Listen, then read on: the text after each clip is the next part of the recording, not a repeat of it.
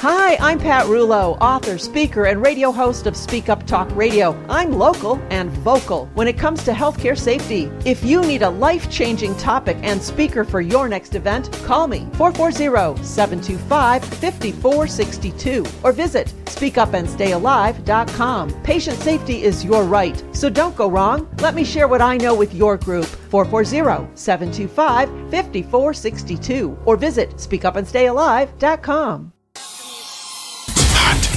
Hot. Bring the heat. And now, your host, Pat Rulo.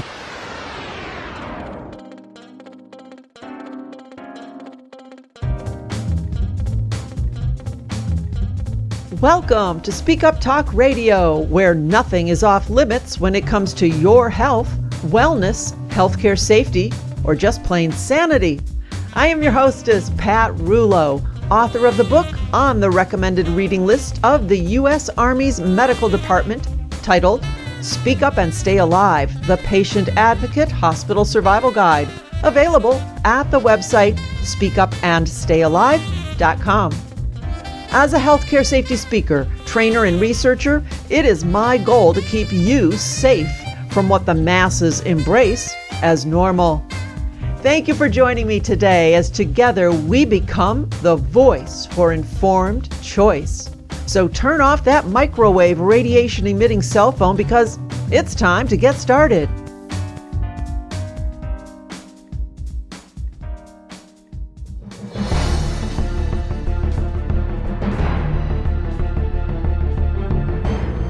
Today's guest is quite special, and the topic is not a commonly discussed healthcare or hospital issue. And I'm talking about the negative health effects being driven by hospitals, a supposed place of healing, and their blind acceptance and use of electromagnetic fields, microwave frequencies emitted by wireless technology. Our guest today is Cindy Sage, the co-editor and principal author of the Bioinitiative Reports and a founder of the International Bioinitiative Working Group. For those who may not recall, the Bioinitiative Report is the report on the relationship between the electromagnetic fields associated with power lines and wireless devices and health, and I really encourage you to become familiar with the findings.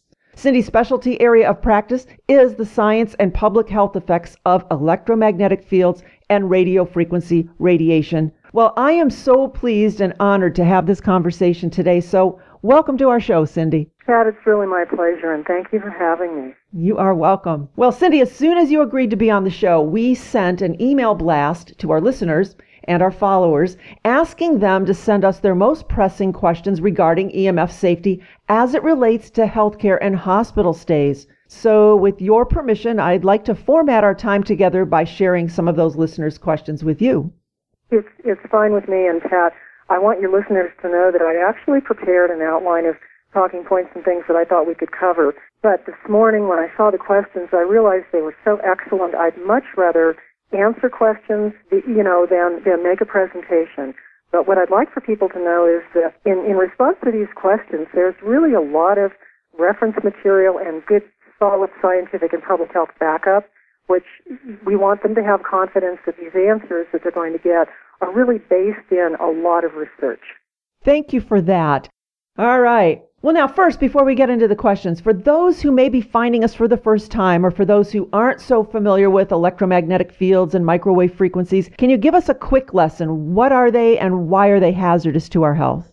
There are several kinds of electromagnetic fields. The EMF term is sort of the broad umbrella term. Within that, we have the power frequency fields, 50 and 60 hertz, that come from all things electric. They're the electric fields and magnetic fields that come from things that have motors, things that are wired, things that use electricity. And there are lots of those in hospitals that we want to talk about. They take a certain kind of a meter to measure, and they're a standalone piece of our conversation. The other part of our conversation is about radio frequency, microwave signals that are basically the product of all these new wireless technologies. People know them, from cell phones and cordless phones, but in a hospital or healthcare setting, they're becoming, we are now seeing the mass deployment of radio frequency wireless gadgets and monitors and sensors of every kind. And both of these exposures are today listed as possible human carcinogens. This is a formal World Health Organization IARC listing. So there's a great collision coming between this sort of premature rollout of wireless technologies, particularly in healthcare settings, and the health effects they cause. So we need to talk about this and whether or not we have informed consent about it and whether people know about it. Absolutely. Absolutely. That's why I appreciate your being here. And I'm going to start out our conversation with my own observation/question. I have radiation measuring meters with me, and I brought them to the hospital during my daughter's labor, and the numbers were registering in the extreme danger zone. And so I decided to look around and see what might be causing this. And initially, getting out of the car, I spotted cell towers or the cellular repeaters on top of the hospital building. So now basically everyone in the hospital, patients, staff, visitors, were being exposed to extremely high levels of radiation. So my question is this: why are hospitals allowing cell towers or these cellular repeaters to be installed on the top of their buildings?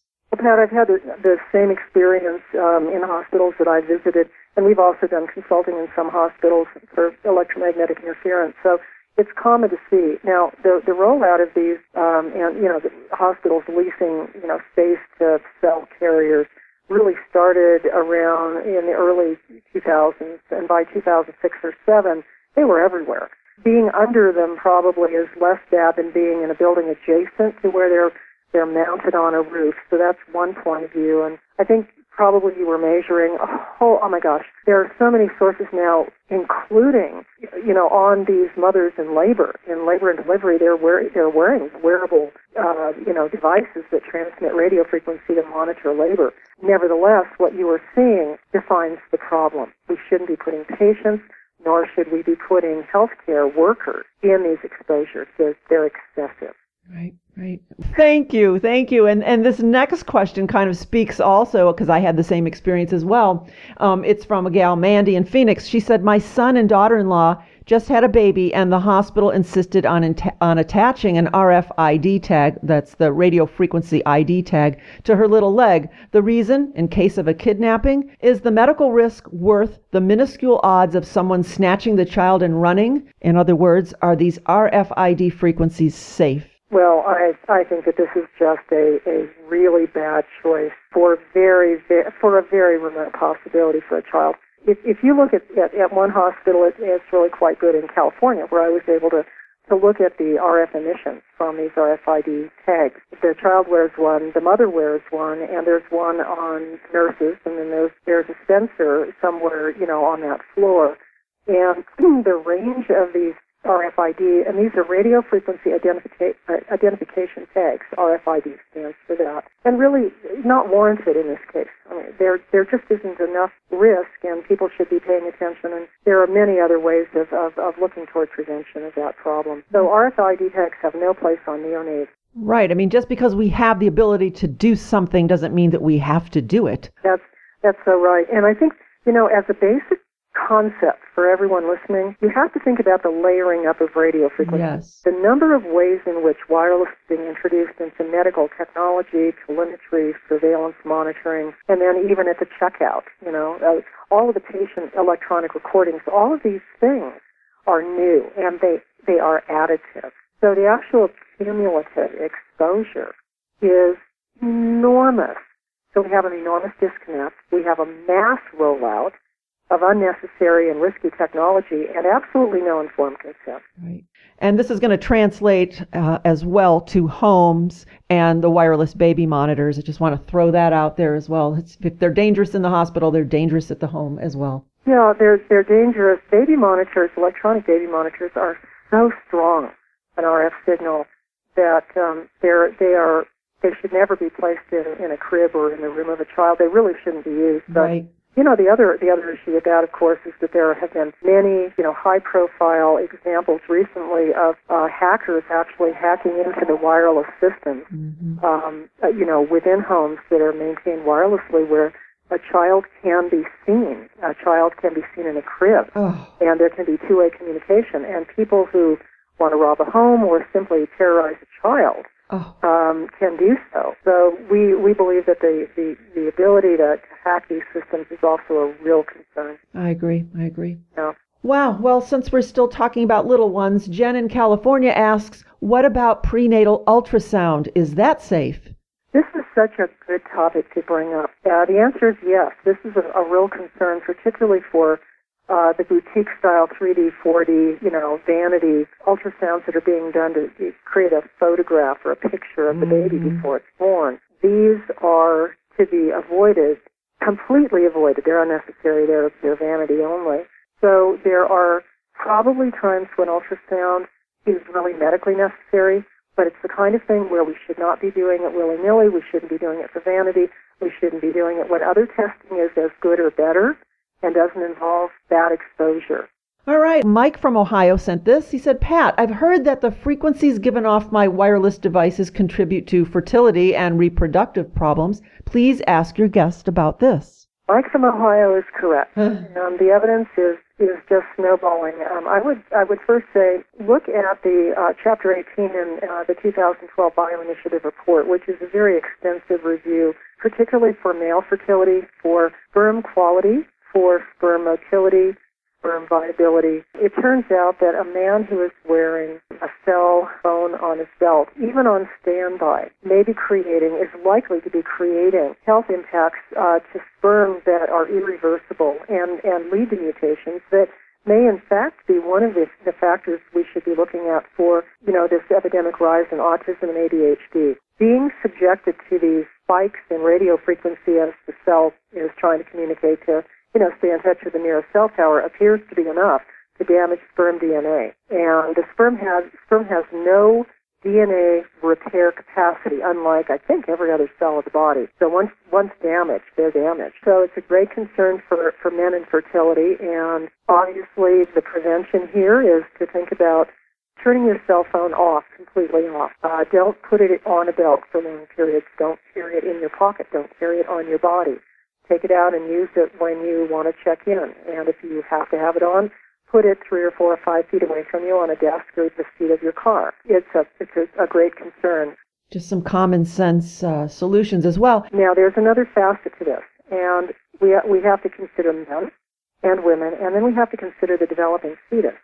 Because the mother who uses a cell phone during pregnancy, in some published studies, we're seeing both in animal studies and human studies that in utero exposure for the fetus can lead to altered fetal brain development. And the way that that's exhibited is that by the time that child is in elementary school, they have more problems with learning and behavior. We are seeing the effects of cell phone radiation during pregnancy, altering fetal brain development in mice and in human children, in the fetus, leading to problems later on. So we really don't want women to be using wireless or exposing themselves to wireless during pregnancy or pre-pregnancy. Excellent advice. I would say the precautionary principle is warranted here. The last paper I saw published was really interesting. It had a nice scientific title, and then in parentheses, it said dial 1-800-EXTINCTION. Ooh.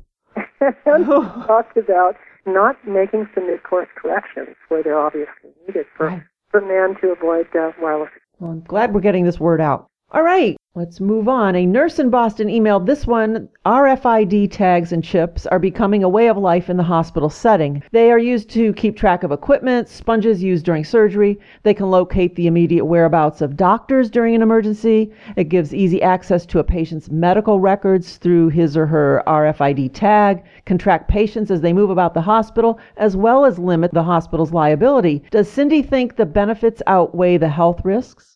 No, I don't think the benefits outweigh the health risks, because I don't think any of these people, I don't think hospital administrators nor their boards are doing any due diligence on the health risks of wireless. When there's another option in wireless, they should take it. Right. They shouldn't continue layering up. And this is not reducing their liability. It may be short-term, but certainly not when people figure out that this is a cause of cancers, neurological diseases, impairment of immune systems, and a very long list of long-term health consequences, and worse, probably worse, the short-term effects on memory, cognition, concentration, focus of the healthcare workers is reducing their ability to do their job. Yep. They're endangering patient health and welfare and healing and treatment by being so groggy, on top of all the other stresses that you have in healthcare workers. And we don't have, if you're listening audience composed of healthcare workers, you already know that this is a very stressful environment, mentally and physiologically. And to keep adding layers of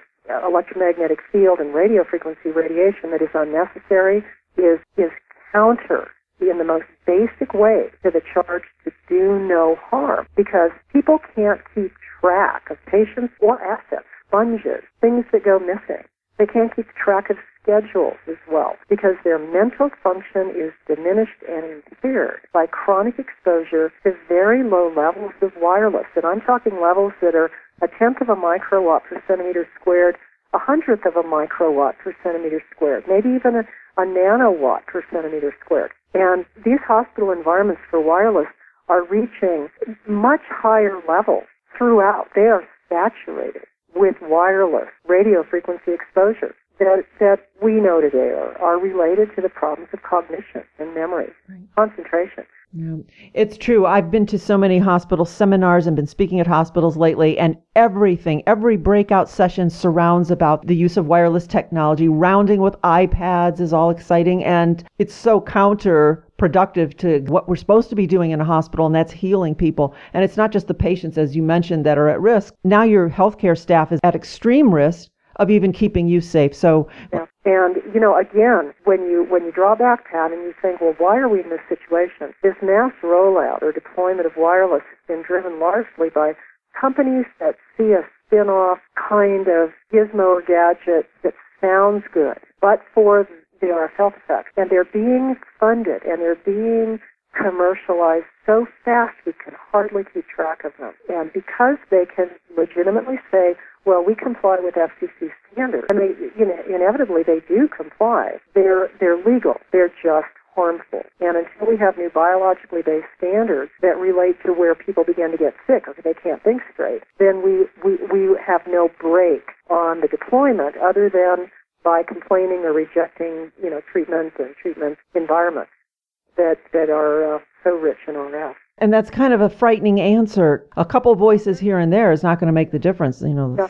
I interviewed a healthcare professional, a physician's assistant, this morning, and asked her to describe a typical day to try to say this is now the common experience of the healthcare worker, and what is there at work there, and how is it affecting people, and who's driving it. And at the very end of this conversation, which is really enlightening, she said to me that our patients are demanding wireless. It's not just the hospital administrators. They are, in fact, often responding to people in labor and delivery, for example, that want wireless. Their patient demands to be portable.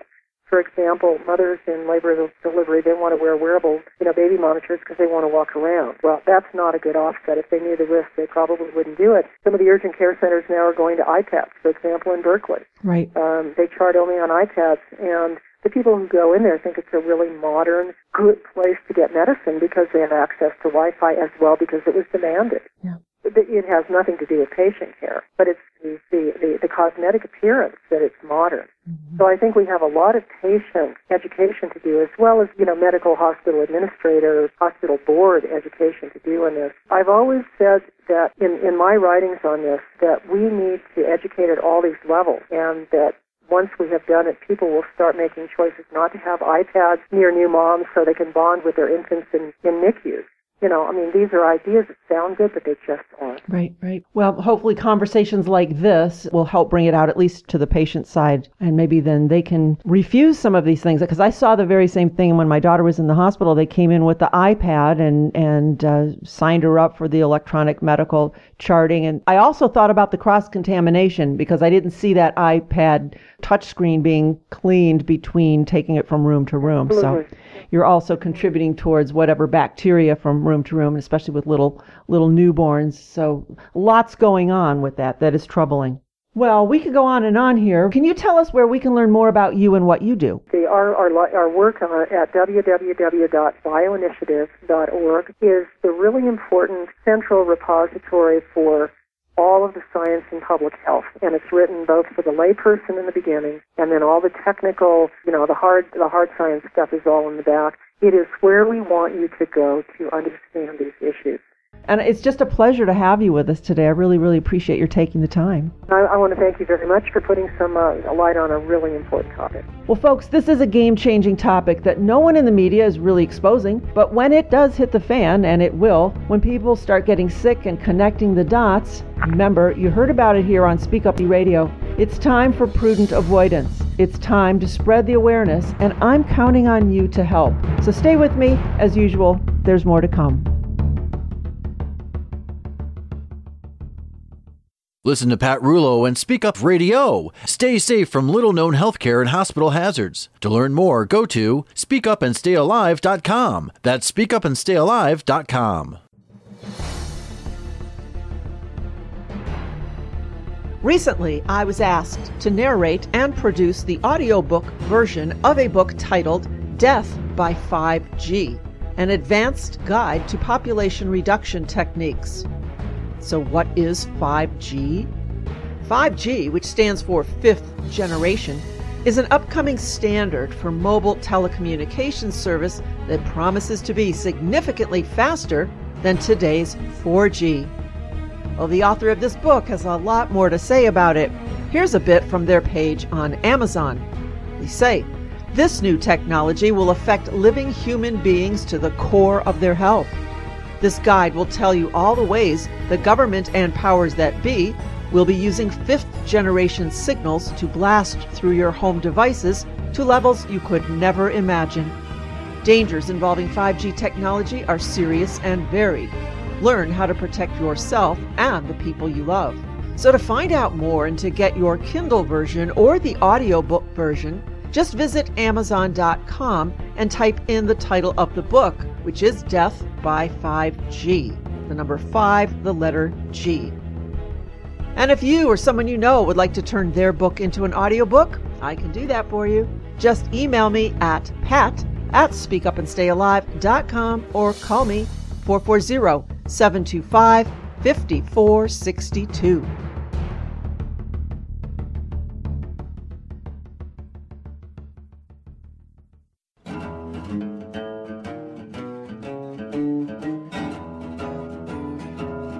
As you know, I interview authors to help them get the word out about their books. And recently, I had the pleasure to share some time with author Suzanne Tropez-Holmes, who writes the Creole Moon series. Here's a teaser from her book titled Creole Moon, The Betrayal. Explore the world of fantasy in the Louisiana swamp during the 1800s. Join our hero, George Genois, as he uncovers a dark side of love and marriage. George returns to his hometown to celebrate the wedding of his twin brother, Gerald. George is not the marrying kind, but strange events throw him in the path of a fiery, rebellious young woman from his past. A spell is cast, and he falls madly in love with her, but the priest and priestess of the swamp have other plans for the woman. Under a Creole moon, all of their fates are sealed. I know you want to find out what happens, so head over to the author's website and get a copy of her book, Creole Moon, The Betrayal, as well as her others from the series. The website is stholmes.com. That's stholmes.com. stholmes.com.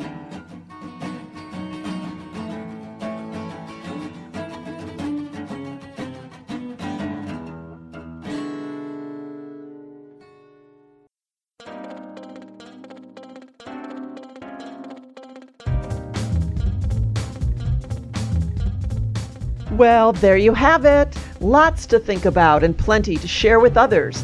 And to do so, simply head over to the website speakupandstayalive.com, where you can listen to today's show again and hear previous episodes, all under the Radio Archives button. And while you're there, visit the shop page to get a copy of the life-saving book, Speak Up and Stay Alive, Your Hospital Survival Guide. And for more of my books, visit Amazon.com. Type my name in the search bar, Patricia Rouleau, Rullo, and you will find some other goodies. Now, if you're in the Cleveland, Ohio area, listen to the show every Saturday morning at 9 o'clock on WHKW, AM 1220, as well as on WHKZ, AM 1440. And tune in again every Sunday evening at 6 o'clock. Same show, but on WHK, AM 1420. We're also on iTunes, iHeartRadio, SpeakUpTalkRadio.com, and about 50 additional online venues. So no excuse to miss a single episode. And if you just need more of me, invite me to speak to your group, club, church, business, or hospital. My presentations are fun, fast-paced, informative, and life-saving.